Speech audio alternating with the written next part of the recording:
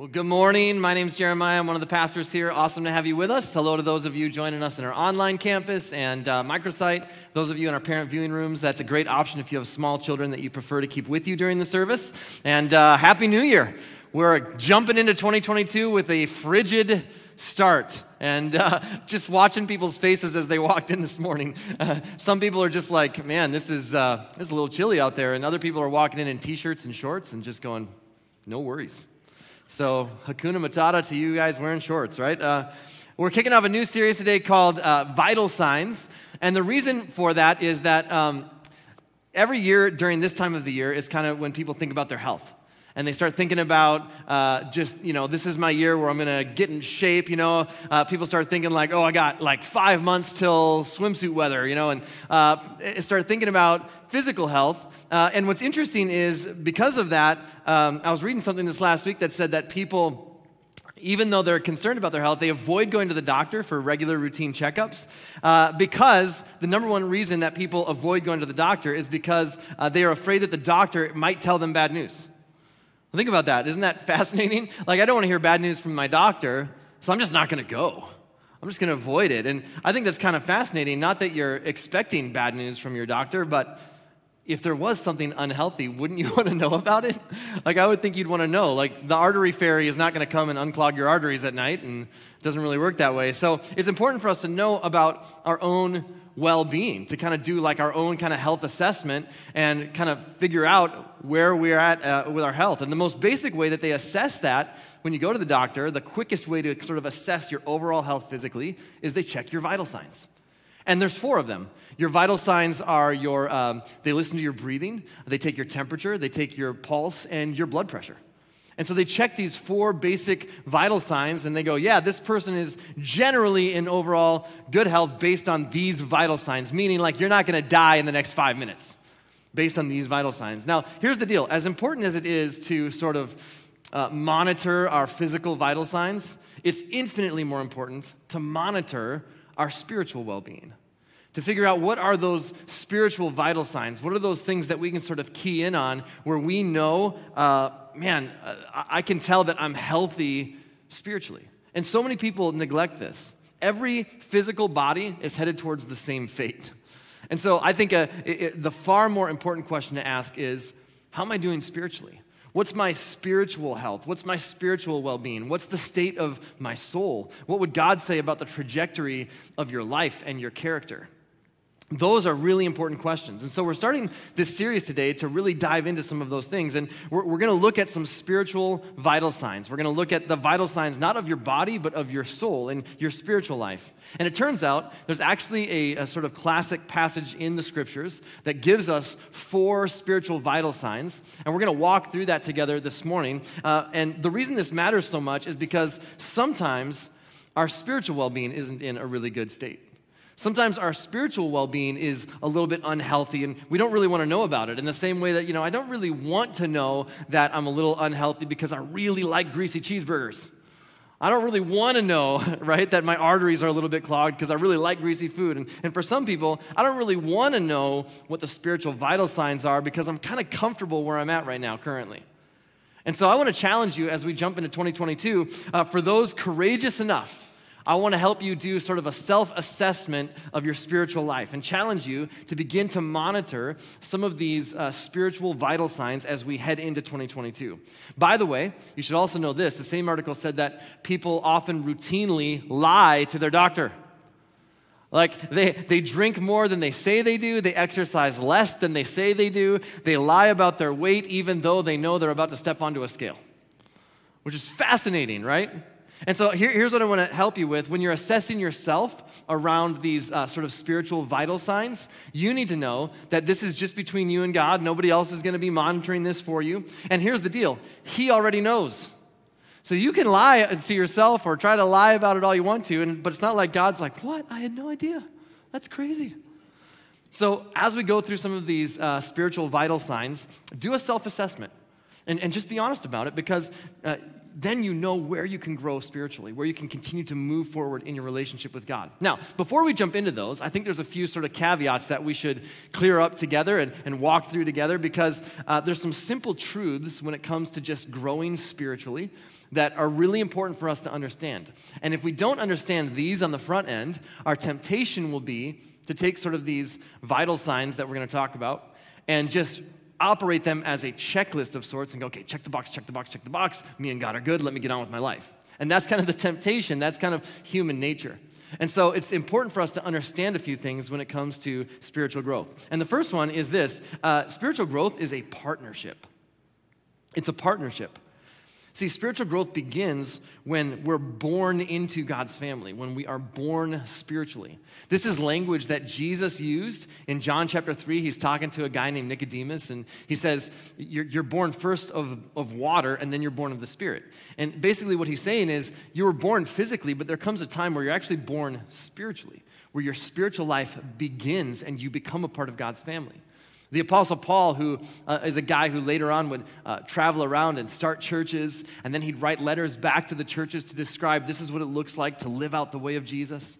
And often in his letters, in the way that he writes, and one of the letters that he writes, he says that basically when you come to faith in Jesus, when you begin to follow Jesus and put your trust in him, that the old life is put to death and a new life begins. A brand new life is born.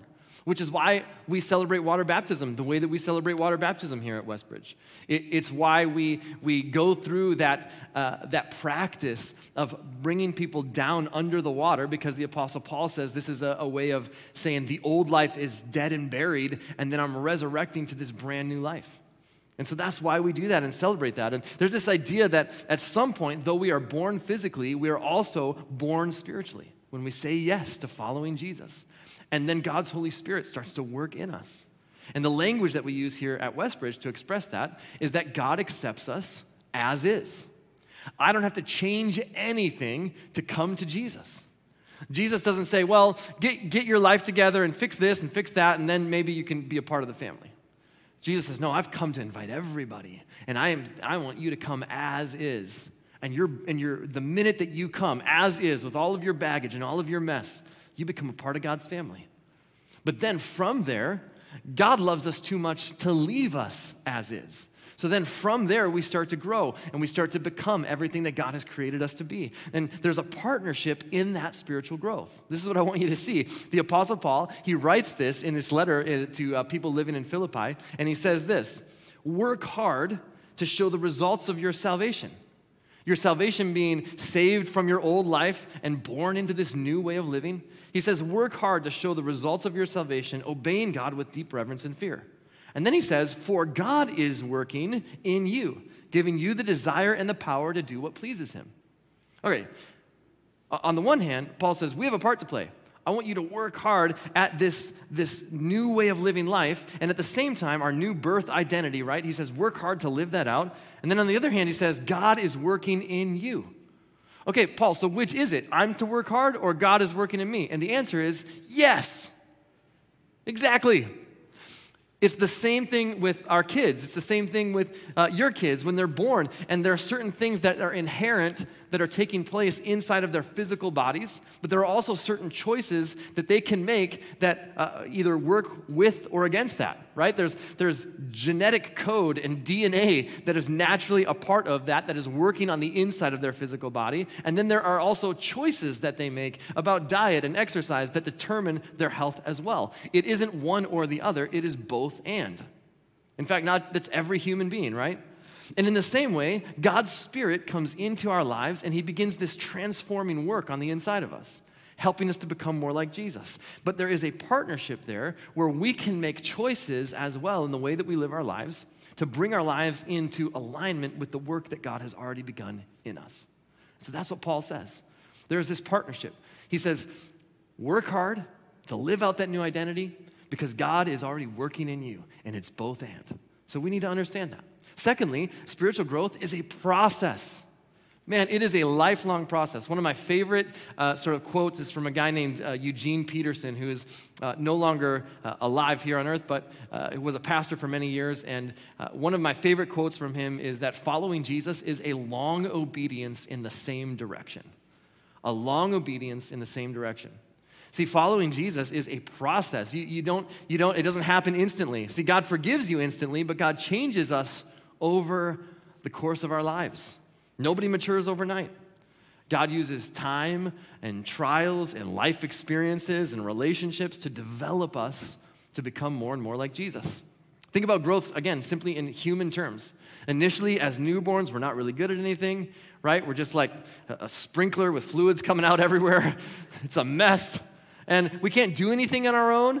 We're completely dependent on someone else. But eventually, what happens? We start to crawl. And then we start to learn how to stand, and we kind of wobble around on our legs like we're intoxicated, and eventually we are able to take steps, and then eventually we're able to run, and it's amazing the progress, but it is a process, isn't it? And let's be honest, I wish it wasn't a process. I wish that I would, say yes to following Jesus, and I would become a Jesus Junior overnight. The guy would just go, bloop. That'd be great, right? The Jesus fairy would just go, oh, there you go, Jesus Junior, Jesus Junior, Jesus Junior. But it doesn't work that way. And sometimes people say, well, I just feel like Christians are just hypocrites because they profess to believe one thing, but then they behave another way. And I'm like, yeah, absolutely. That's my only response is we wish we weren't, but sometimes we are because it's a process. And I want to have the faith to believe that God will always provide in every situation. But if I'm honest, I still struggle with generosity because it fights against my self-preservation. I want to have faith to believe God's working behind the scenes on my behalf, but sometimes I still struggle with anxiety. I want to be an incredible dad who always has energy to always spend quality time with my kids and throw the ball around and build forts and have quality conversations and build memories, but sometimes I'm too tired or too busy. I want to be like Jesus and how I forgive others who have hurt me, but too often I hold a grudge much longer than I should. And it's tempting to get frustrated with my seeming lack of progress.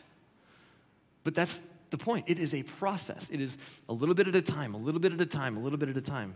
In fact, here's what the scriptures teach. Paul, again, teaches us this in the scriptures. He says, and so we are being transformed. We're being changed. Our lives gradually becoming brighter and more beautiful as God enters our lives and we become like him. Now, that's not an excuse for behavior. That's not an excuse not to work. This is exactly the partnership that the Apostle Paul writes about. God's working in you, so you work with the work that God is doing. That's the partnership. But also, it's a process. It doesn't happen overnight. So it's not an excuse for behavior, but I do want us to have a realistic view of what it looks like to start to follow Jesus with our lives. It's a process. And the good news is, Paul also writes this in the scriptures. He says, I am certain that God, who began the good work within you, will continue his work until it is finally finished on the day when Christ Jesus returns. See, he says, he reminds us this is a lifelong process. And on that day when Jesus comes back, that process will actually reach its conclusion. That you will become fully and finally everything that God has created you to be. That transformation process that he began inside of us will come to its conclusion. We will be made complete. And until that day, we continue to push in that direction. So it's a partnership and it's a process. And then number 3, spiritual growth is always personal. It's personal. It doesn't change who the person God created you to be. And so think about this, that even though I love my kids equally, I treat them differently. I treat my almost 19-year-old different than I treat my 7-year-old. I treat them differently. Like I let one of them drive. And I'll give you a hint, it's not the 7-year-old most days. And even though they share the same set of parents, they look different. And even though they grew up in the same house, they behave differently. It's amazing, right? And my oldest daughter, Kaylee, is just an awesome young woman. She loves photography, and she loves poetry and reading and stories, and that's generally how we relate, through conversation and movies and stories and poetry and books. And then my daughter, Chloe, loves shopping and music and hanging with friends, and unfortunately, she's come to love country music, which I see as a personal parenting fail, but because of her, I now have a country music playlist in my Spotify. That is a sad confession for me to make to you this morning, but it is true, and that's where we're at. And so we relate through music, and my son Leighton loves music and YouTube, and recently dropped his first EP on Spotify. So amazing, just taught himself how to do this, and we also constantly scare each other and prank each other. We relate mostly to scaring each other. Last night, he scared me twice, and then I scared him back right before bed, and he said, one day, I'm going to be in the back of the car, and I'm going to scare you while you're driving. And I go, dude, don't do that, we will die. And he goes, we'll go out together. I'm like, all right. And we relate through hanging out and playing games. My son Liam just loves to play all the time. Every day, the same question. Dad, you want to play a game? Dad, you want to play a game? You want to play a game? Dad, you want to play a game? Just loves to play. In fact, and so we love playing games together. Last night, we were playing chess. And again, man, let me just pour out my heart here. He beat me at chess last night, my 7-year-old. Unbelievable. First time that he's ever beat me. And I was like, dude, I think I'm in checkmate. He's like, really? I'm like, yeah, I think you just won. And he was so excited. And but here's what's amazing. I love them all equally, but I treat them differently.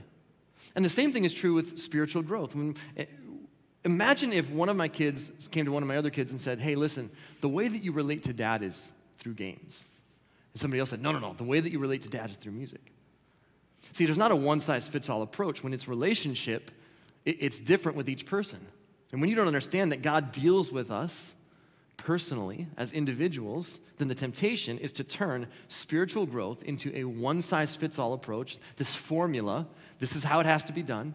And one of two things happens. Either we become very, very frustrated because our spiritual growth doesn't seem to measure up to what we have seen modeled in someone else, or we actually develop spiritual pride because somebody else's spiritual growth doesn't look like ours. And both of those things are really unhealthy. I had a friend once tell me about a silence and solitude retreat that they went on. They just loved it. They're like, we went away to this campsite, this retreat center, and we all separated from each other, and we never talked for 3 days. We just sat and journaled. And it's just like, I feel so much closer to God. And I was like, wow, good for you. That would not make me feel closer to God. That would make me crazy. I would go insane if I tried that. I am an extrovert. Some of you are introverts. I'm energized by people. Some of you are energized by solitude. There's different approaches, but it's not a one-size-fits-all approach to how we relate to God.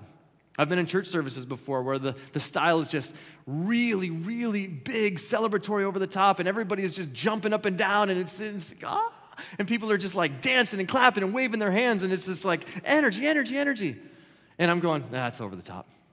And then people come here and they'd see me and I'm singing and I got a hand in my pocket and they go, well, he just doesn't have the joy of the Lord. And what happens is we have this human temptation. It's our tendency to judge somebody else in the way how they're relating to God because it doesn't look like what we do. And yet, here's what the Apostle Paul writes. God works in different ways, but it is the same God who does the work in all of us. It's personal. It's going to look different for you. In fact, when we talk about these vital signs, there's different ways to do these things that we talk about. If I don't relate in the exact same way with my own kids, why would I expect God to relate to me in the exact same way that he does with everyone else? This is not a formula. It's not a one-size-fits-all approach. It's a relationship with our Heavenly Father. It's extremely personal.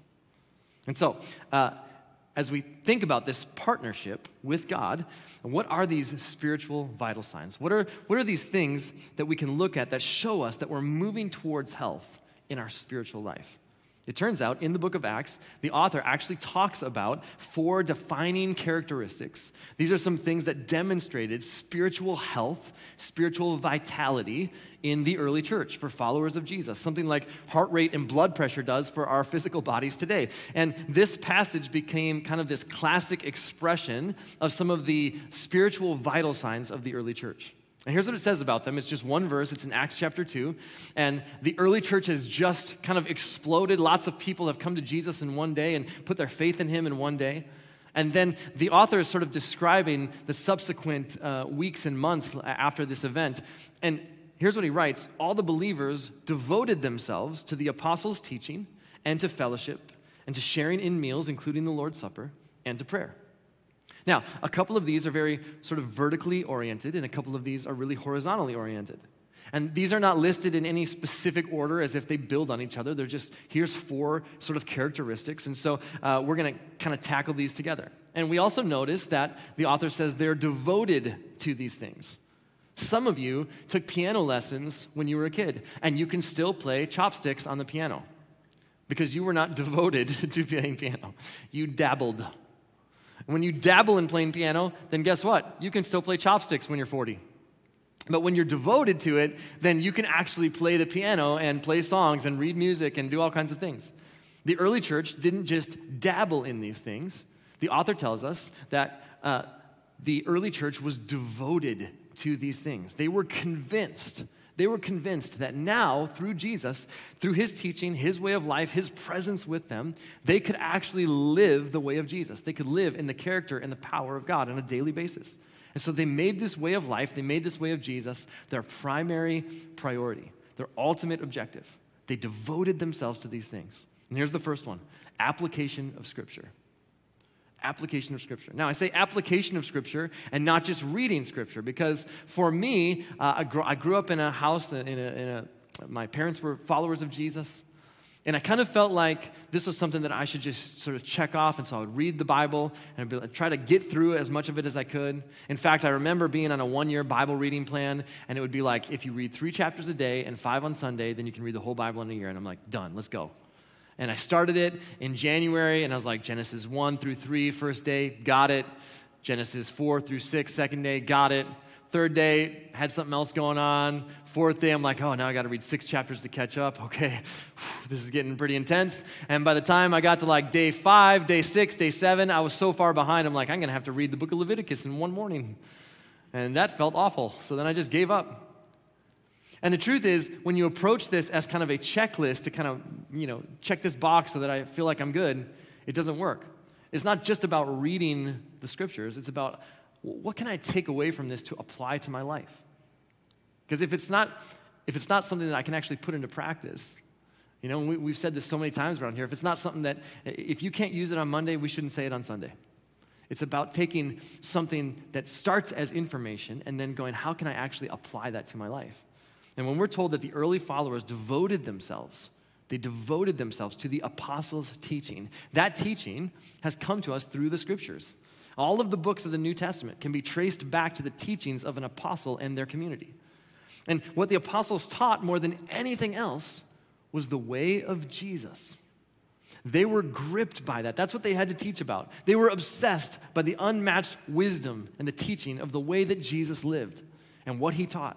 They were obsessed with the world-shattering reality of his death and his resurrection on the cross to give us power over life, to give us power over death, to give us power over our sins. And they were devoted to this man's life and teaching, not because they thought God's going to give them a gold star at the end of the week, or not because it was an obligation, not because they didn't want to get in trouble or feel guilty, not because of any of those things. It was because they had discovered in Jesus a way of living who offered confidence for life and hope beyond death like nothing else in the universe. So here's a question for you to consider as you move into 2022. For those of us courageous enough to do our own health assessment on our spiritual vital signs, am I consistently discovering God's way through the Scriptures and applying it in my life?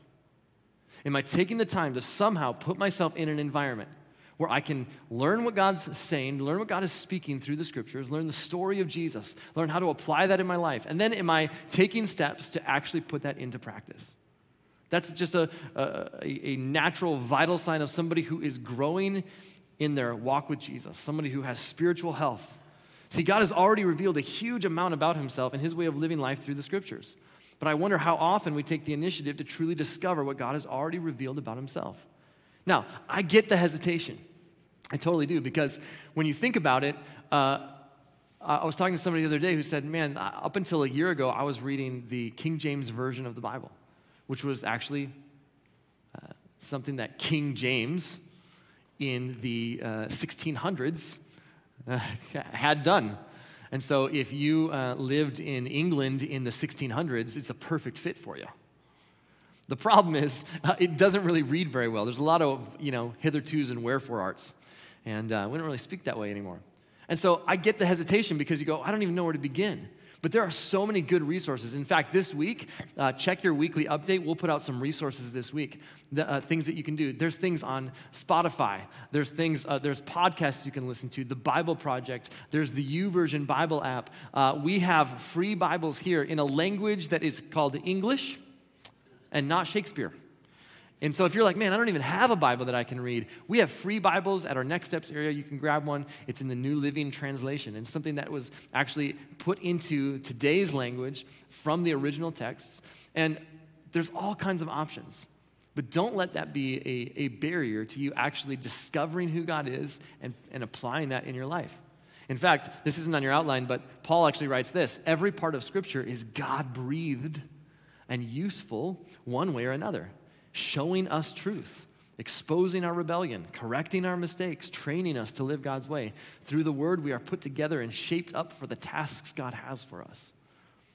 So it's a necessary part of following Jesus, is that we discover who he is. Now, some of you are readers, and you'll want to read some of it and learn to apply it. Some of you are like, oh, I hate reading. And there's audio options. So again, it doesn't mean you have to sit down and read the Bible for an hour every day. But God has revealed so much about himself through the Scriptures. And oftentimes, we just don't put ourselves in environments where we can discover it.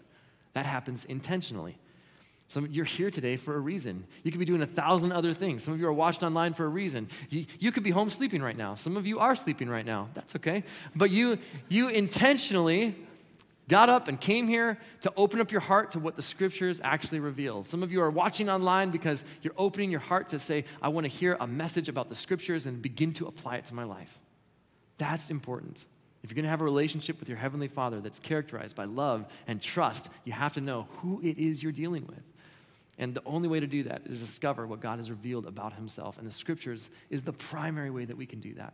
So application of Scripture, not just reading of Scripture, but that I figure out a way to put myself in environments where I'm exposed to the Scriptures and then figuring out how to apply that in my day-to-day life. Now here's the second vital sign: consistency in prayer. Consistency in prayer. Again, this is not a formula. This is an invitation into relationship with your Heavenly Father. And so there's no mystery to the idea that for a relationship to take shape, there has to be some conversation. And God has already spoken to us through the Scriptures.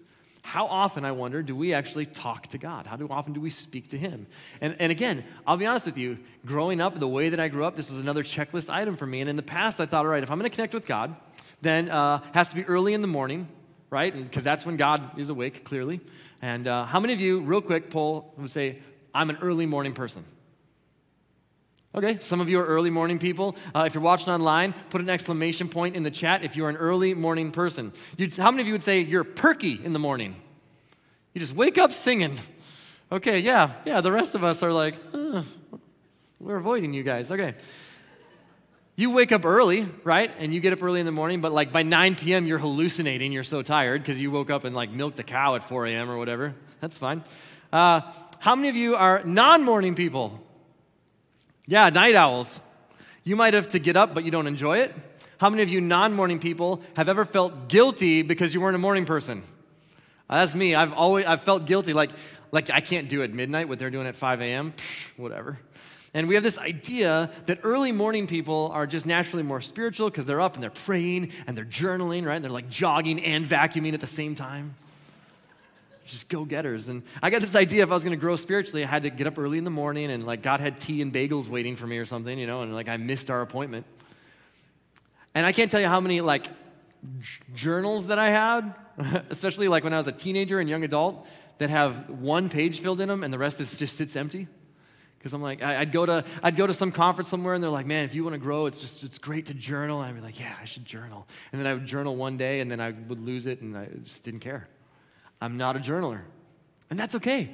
Because, again, it's personal, right? God relates to every person differently. And I don't know where we get this idea that God's going to be so frustrated if we don't like carve out 7 hours to spend with him on a Saturday. And we think, we got to start, if we start the day off saying, good morning, God, like that's not spiritual enough. And so we have this idea that we can only have this good connection with God if I take a weekend at a vacation cabin and I'm sitting out on a porch, right, and with a swing overlooking a large lawn, and the deer and the mockingbirds are frolicking, and I've got a Bible, and I've got a perfectly brewed cup of coffee, and note cards for Bible verses, and 3 different colored highlighters, and the Lord himself peeks out from the shrubberies. Hello.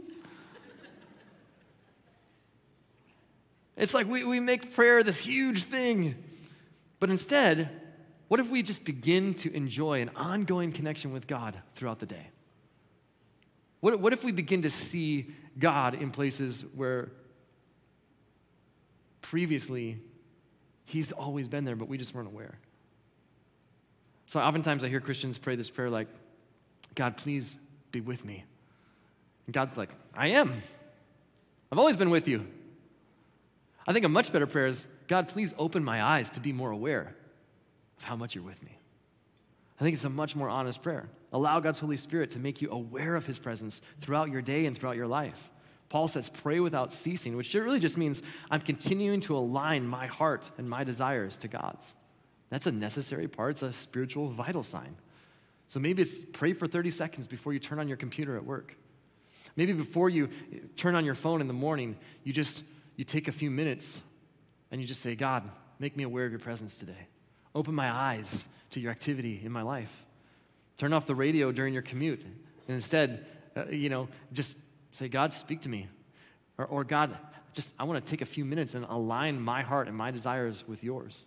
I read about a pastor who, when he gets out of bed in the morning, the first thing that he does is he gets out of his bed and he drops to his knees. His knees are the first thing to hit the floor when he slides out of bed in the morning, just as a physical reminder to take a moment and pause and ask God's presence to be with him, to be aware of God's presence. Maybe it's just saying thank you at every meal. Taking a minute, and instead of going through that as a kind of just a ritual, saying, God, I just want to pause and I want to take a moment and express my gratitude to you. See, prayer is not a formula that if you recite it the right way, you're able to get God to do what you want from God. It's much more like vending machine God, right? Insert prayer, receive blessing, all right? Several years ago, all the rage was Pokemon Go. Everybody remembers the Pokemon Go, right? And it was the weirdest thing. Like people were walking all over the place with their phones, and you're just like, "What are you doing?" And they're like, "I'm looking for Pokemon." You're like, "Okay." And it's funny because actually Westbridge, you don't really choose it. The Pokemon show up everywhere, and Pokemon Go, Westbridge Church was a Pokemon Go stop, and so we had people like driving into our parking lot like searching for Pokemon. And it was just like the weirdest thing. And but what is that? Well, you can only see it through this lens, and all of a sudden it would show up on your phone, and then you could capture the Pokemon, and it's what they call augmented reality. Like there's certain things that you can see only through that lens. And it's interesting because really that's what prayer does, is it makes us even more aware when we are spending time talking to God. It's like we can see God in places where other people can't. It's like we become more aware of his presence. It's augmented reality. And so the goal of prayer, it's much less about getting God to do what we want him to do, and it's much more about God helping us do what he wants us to do. It's a lot about syncing our hearts and our desires up with his so that we live and love like he does. And so prayer is just about saying, God, not so much help me, bless me, protect me, but God, give me the strength to fight selfishness. Give me the courage to forgive someone that I don't want to forgive. God, give me the ability to be more generous. God, give me the wisdom to handle this situation in a way that reflects your kingdom. Those are prayers that align your heart with God's. It's not a formula, but it is a sign of spiritual health and vitality when we continue to become more aware of God's presence. Number 3, engagement in community. It's pretty obvious when you read about the early church that as God's Spirit was doing the work in them, he was also working through them to make a difference in the lives of others. And it's obvious that they operated not simply as individuals, but that they operated as a group of people helping one another move forward to become more like Jesus. And this is why we do groups. This is it. This is why we do that, because you cannot serve Jesus, follow Jesus, grow in your faith in isolation. It just doesn't happen because groups provide you with an opportunity to engage in authentic community with people who are moving in the same direction you are spiritually. You're growing together. And we see it in the early church that they were devoted to this idea of community. They were devoted to fellowship. They were devoted to being in one another's lives in a way that would help them continue to live out the way of Jesus and become like Jesus. And let's be honest, that can get really messy because everybody's at different points in their walk with Jesus. Some people are brand new to it, and some people have been following Jesus for years, and everybody's got different things that they bring with them. And the alternative, though, to authentic community, the alternative to just saying, here's all my stuff and let's grow together, is fake community, sort of pseudo halfway community, and come in once a week and sort of put on a happy church face and pretend like we weren't just yelling at each other in the minivan on the way here. And it's this community that is completely detached from our real lives, a community where it's not safe to deal with what's really going on, and we fake some spiritual high that we're not actually having. And honestly, when you have to put on a mask to go to church, when you have to put on a facade to go to church, it's only a matter of time before the facade slips. And when it does, then you'll leave. Because anywhere that you have to fake it is not somewhere that you can stick around very long. And you don't want to be a part of a church like that, and I don't want to lead one. And so that's what we've said from day one, for the last 15 years. One of the things that we do is we keep the shame level low so that you can be your true, authentic self, not as an excuse to just live however you want to, but you need a starting point. You have to be able to be who you are, because then together we help each other grow to become everything God's created us to be. But that happens in community. That happens with each other as we push and pull and prod and challenge and instill courage in one another to continue to take that next step, to move forward from where we're at. No matter how messy it got, the early church was devoted to this. They were devoted to one another. They were devoted to community. And even when it got messy, they showed up in each other's lives. So let's keep doing that and meeting the messiness of this life with the overflowing grace of Jesus. And here's why. All of us face what we call need to know and need to grow moments. Here's what a need to know moment is. I've bumped into a situation and I need information. I need to know how to handle this situation in a way that reflects Jesus and his kingdom. And I don't know what the right thing to do is. That's a need-to-know moment. And when you're in a group of people and you have a relationship with people who know the true, authentic you, then you have an avenue to go and get that information. That's a need-to-know moment, and we all hit those. We also all hit need-to-grow moments. A need-to-grow moment is this. I don't need information. I know exactly what I need to do, but I don't want to do it. There's some part of me that needs to grow in order to get past this. And so what I need is not more information. I need some people to go, man, you know the right thing to do. We're with you. We're standing with you. And we all hit, from time to time, seasons of our life, need to know moments and need to grow moments. And when you're in community, it is that group of people that helps move you one more step as you continue to follow Jesus. That's why groups are so important. Finally, number 4, a commitment to gathering. You say, well, isn't that groups? It's a little different. See, when they talked about sharing the Lord's Supper, it's referenced in a couple of different ways. They said they were devoted to sharing their meals together and the Lord's Supper. Now, that meant that not only were they sharing meals as a way to practice hospitality, but when they specifically referenced the Lord's Supper, in fact, in Acts chapter 20, it says that on the first day of the week, when they gathered together for the Lord's Supper, and what they're referencing is this is something that takes place in the synagogue with the larger group of believers, that they come together, they remember the Lord's Supper, they worship together, there's teaching from the scriptures. There was this understanding that the Lord's Supper is sort of synonymous with a gathering together of the larger church, and followers of Jesus have been gathering in that way ever since. Now, I want you to hear this clearly, because I absolutely love the fact that we can use technology to reach people that we may not have had the opportunity to reach before. And I love that there are people watching right now from other states. There are people who join us online from other states who can't physically be here with us, and from other communities and other parts of the world. And in the history of humanity, we have never experienced the type of worldwide distribution of the message of Jesus that we experience because of technology today. I love the online option, when you can't physically be here with us. I love that. I think it's fantastic. I'm concerned that technology can be a double-edged sword because I don't ever want us to forget what happens when we gather. There's something that happens even beyond our small group. When we gather together as the church, there are certain things that can only happen when we set aside time to gather collectively as the larger body of Christ. And there's something about showing up with the rest of the body of Christ, with different people from different walks of life who are all doing their best to follow Jesus. With all of our flaws and all of our imperfections, there's something that happens and it forces us to give and receive grace in ways that we cannot otherwise. We worship together and we're reminded of the vastness of God. We're reminded of how big God is. We're reminded that the world does not revolve around us. We gather together, we're reminded that we are just one small grain of sand on the whole seashore of followers of Jesus throughout history. We gather together and we're reminded that the church doesn't actually exist to serve me, but that we are the church and we exist to serve the world.